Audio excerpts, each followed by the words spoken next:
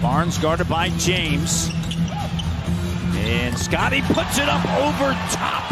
LeBron.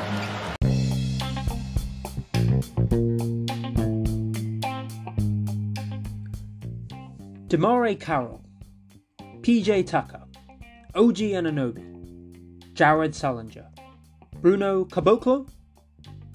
These are all tried, tested, and unfortunately failed so-called LeBron stoppers that Toronto have tried.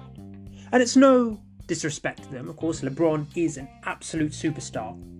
But there has been, with the exception of one season with Kawhi Leonard, a sense that the Raptors do not have the player, the individual, to stop that monster. But as Toronto absolutely dominated the Los Angeles Lakers last night, you get the sense that finally the Raptors have the man to do it. And it's Scotty Barnes. He may have taken our criticism that he's been relegated into a sort of fourth or fifth option quite personally, because he's been on an absolute tear. But it was his matchup with LeBron James that really showed what kind of a player he not only could be, but is at the moment. But it's not only him, of course. It's not only the future rookie of the year. That win, along with the 4-0 run against very, very strong Western teams on the road, must remember, it shows the manifestation of the long boy, the 6'9", positionless basketball philosophy that the front office and Nick Nurse have tried desperately to implement this season. Now we know it didn't work early on, but sitting at 38-30, the Raptors may have it all figured out, perhaps a couple of years too early. Going into all the games, this is balling in the six.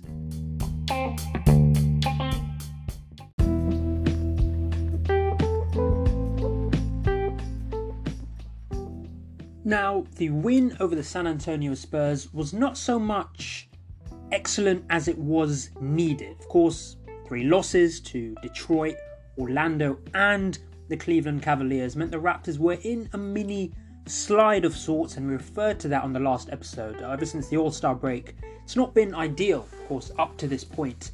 However, with Van Vliet returning and dropping 26, with Siakam and Barnes dropping 20 apiece, the Raptors dealt with a rather weak, the Spurs were 25-41 at the time, and despite being on the road, you sort of fully expect a playoff chasing team like the Raptors to comfortably dispatch of San Antonio, and indeed, that is what they did.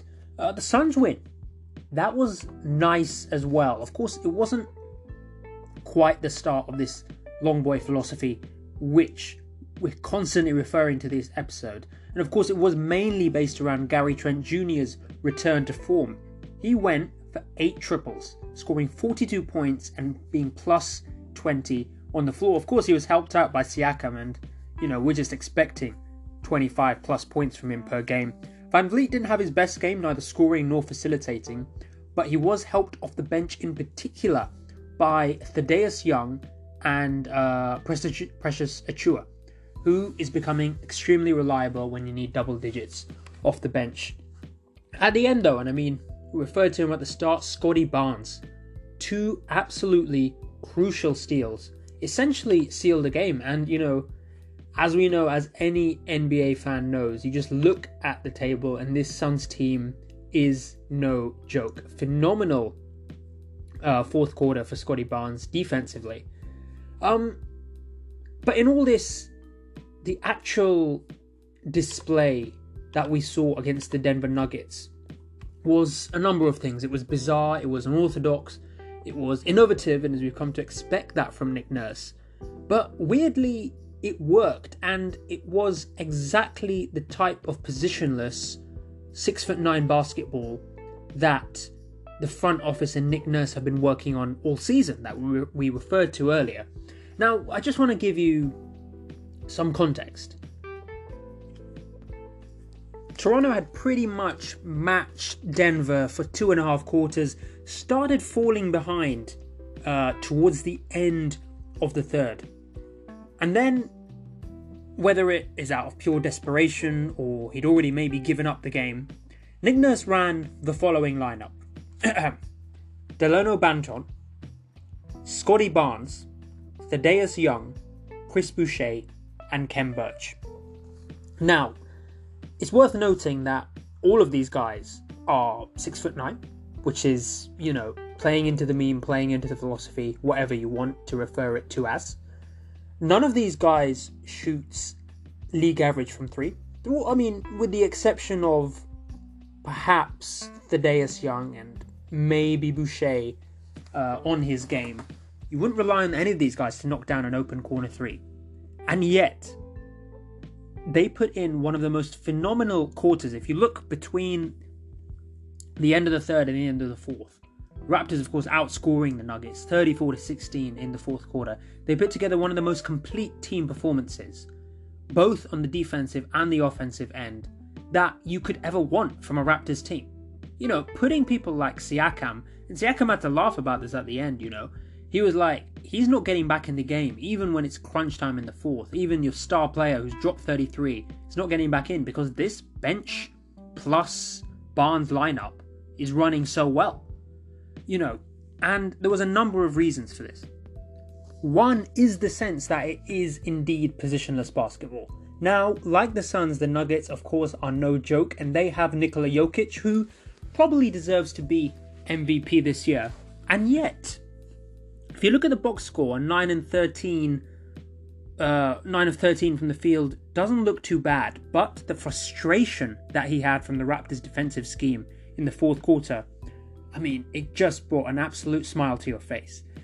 So you had 5 sort of 6'9" guys with, and we say long boys, it's not a meme. The length of these guys' arms is ridiculous. And of course it conduces itself to plenty of steals and of course plenty of offensive rebounds.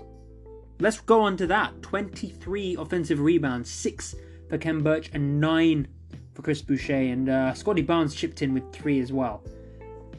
So you're getting all your boards, right? And that's important when you're not a brilliant offensive team and not a brilliant shooting team. Of course, you only shot 47% from the floor compared to 55% from the Nuggets.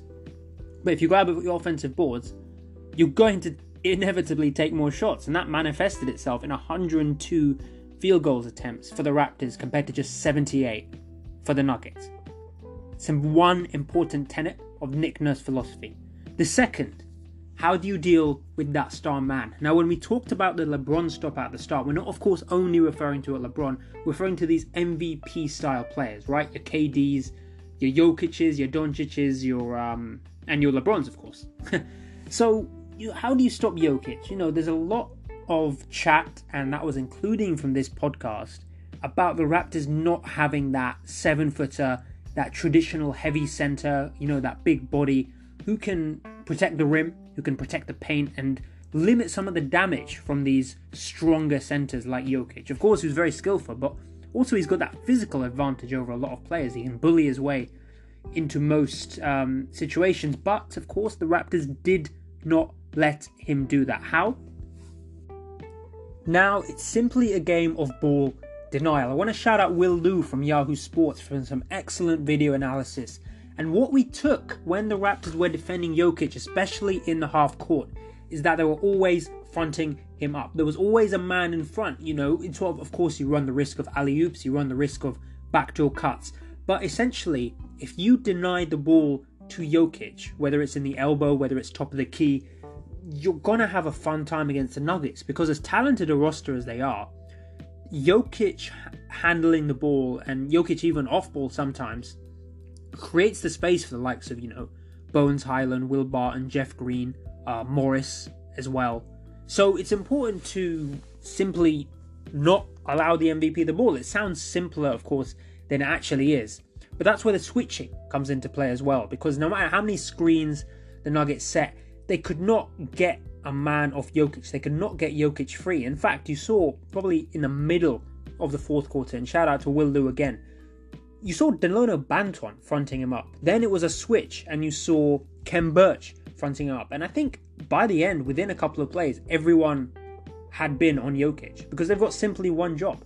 If they want to get it to him high or they want alley-oop, that's fine. You take that in the end. But what you don't do is allow Jokic to do what he does best and dictate the play. How do you stop someone dictating the play? Stop them having the ball in the first place. It's simple, but Nick Nurse has run it absolutely perfectly. And you can go through a couple of plays on here where Jokic is getting visibly frustrated because simply there's no time. There's no time to dictate the Nuggets offense. And at the end, and I mean, you also see it with LeBron in the next game, he got extremely frustrated.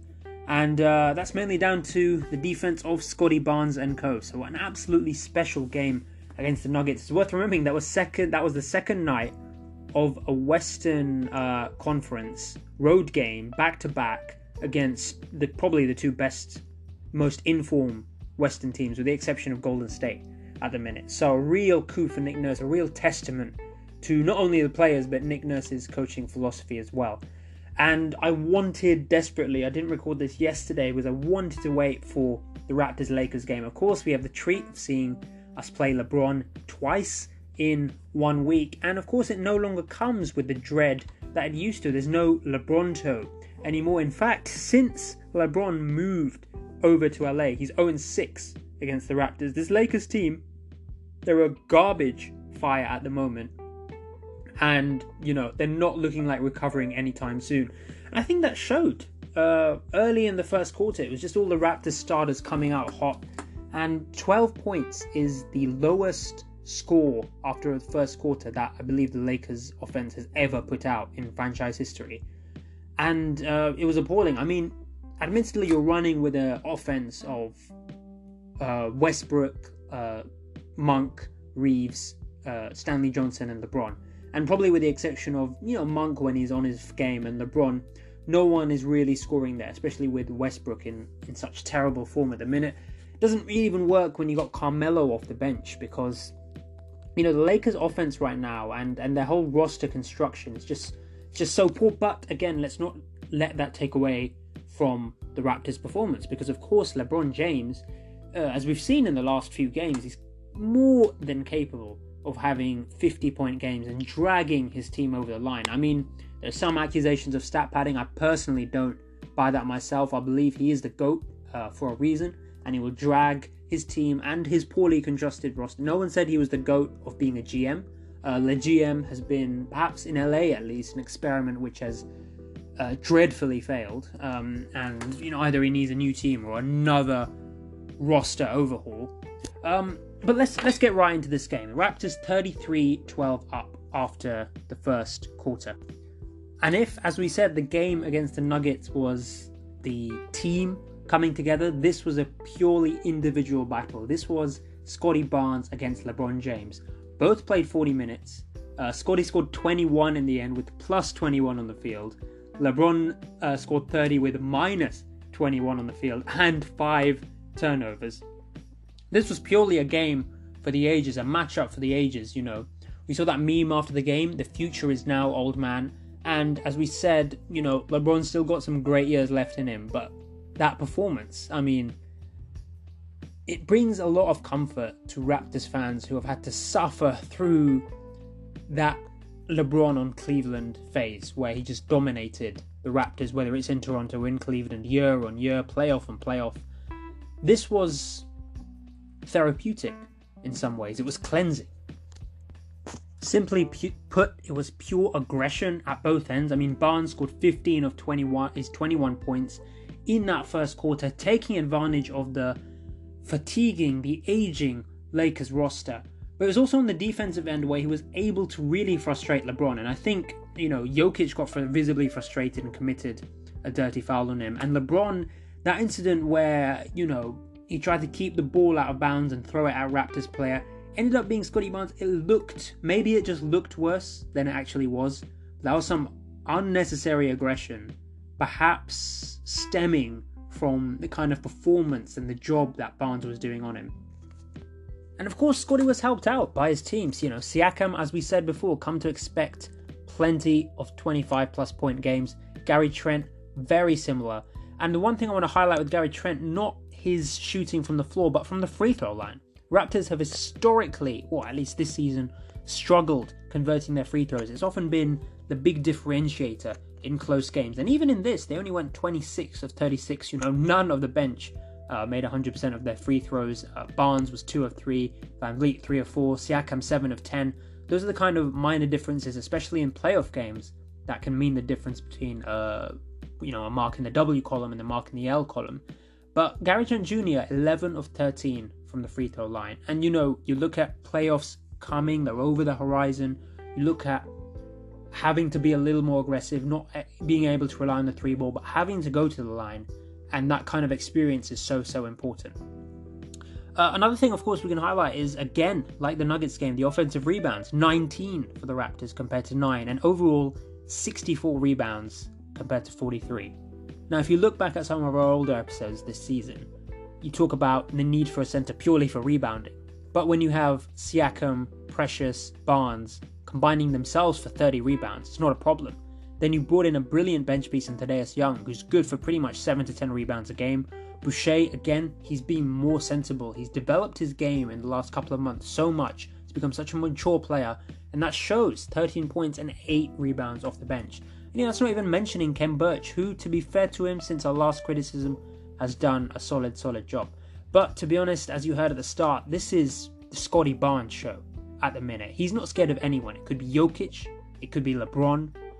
I think the biggest test of him is going to be KD. Now, I don't believe that's upcoming for a while yet. It could be in the playoffs, of course. The Raptors have played their 3 games against the Nets. But at the minute, he's got a couple of tough opponents. He's got LeBron again on Friday. He's got Philly. I'm not sure he's going to be guarding James Harden, but he has got Philly, and we don't know how Nick Nurse will defend Embiid next Monday when the Raptors go to Philly. So it'll be an interesting one, but as we said, this is how Nick Nurse and the front office envision the Raptors playing. 5 6'9" guys, deflecting everything, grabbing all the offensive boards, not shooting particularly well, not creating particularly well in the half court, but almost having that volume of shots and having that aggression on both ends of the floor, almost forcing a win out, right? This isn't the most aesthetic of basketball. This isn't Steve Kerr's Golden State from 2017. This is Nick Nurse, pure gritty basketball, and this is what is going to launch the Raptors into the playoffs. This has been Balling in the Six. Thank you very much for listening. Follow us on Twitter at Balling in the Six, and we'll be back next week when the Raptors inevitably extend their winning streak against another 4 tough teams. 2 LAs, away in Philadelphia, and away at Chicago.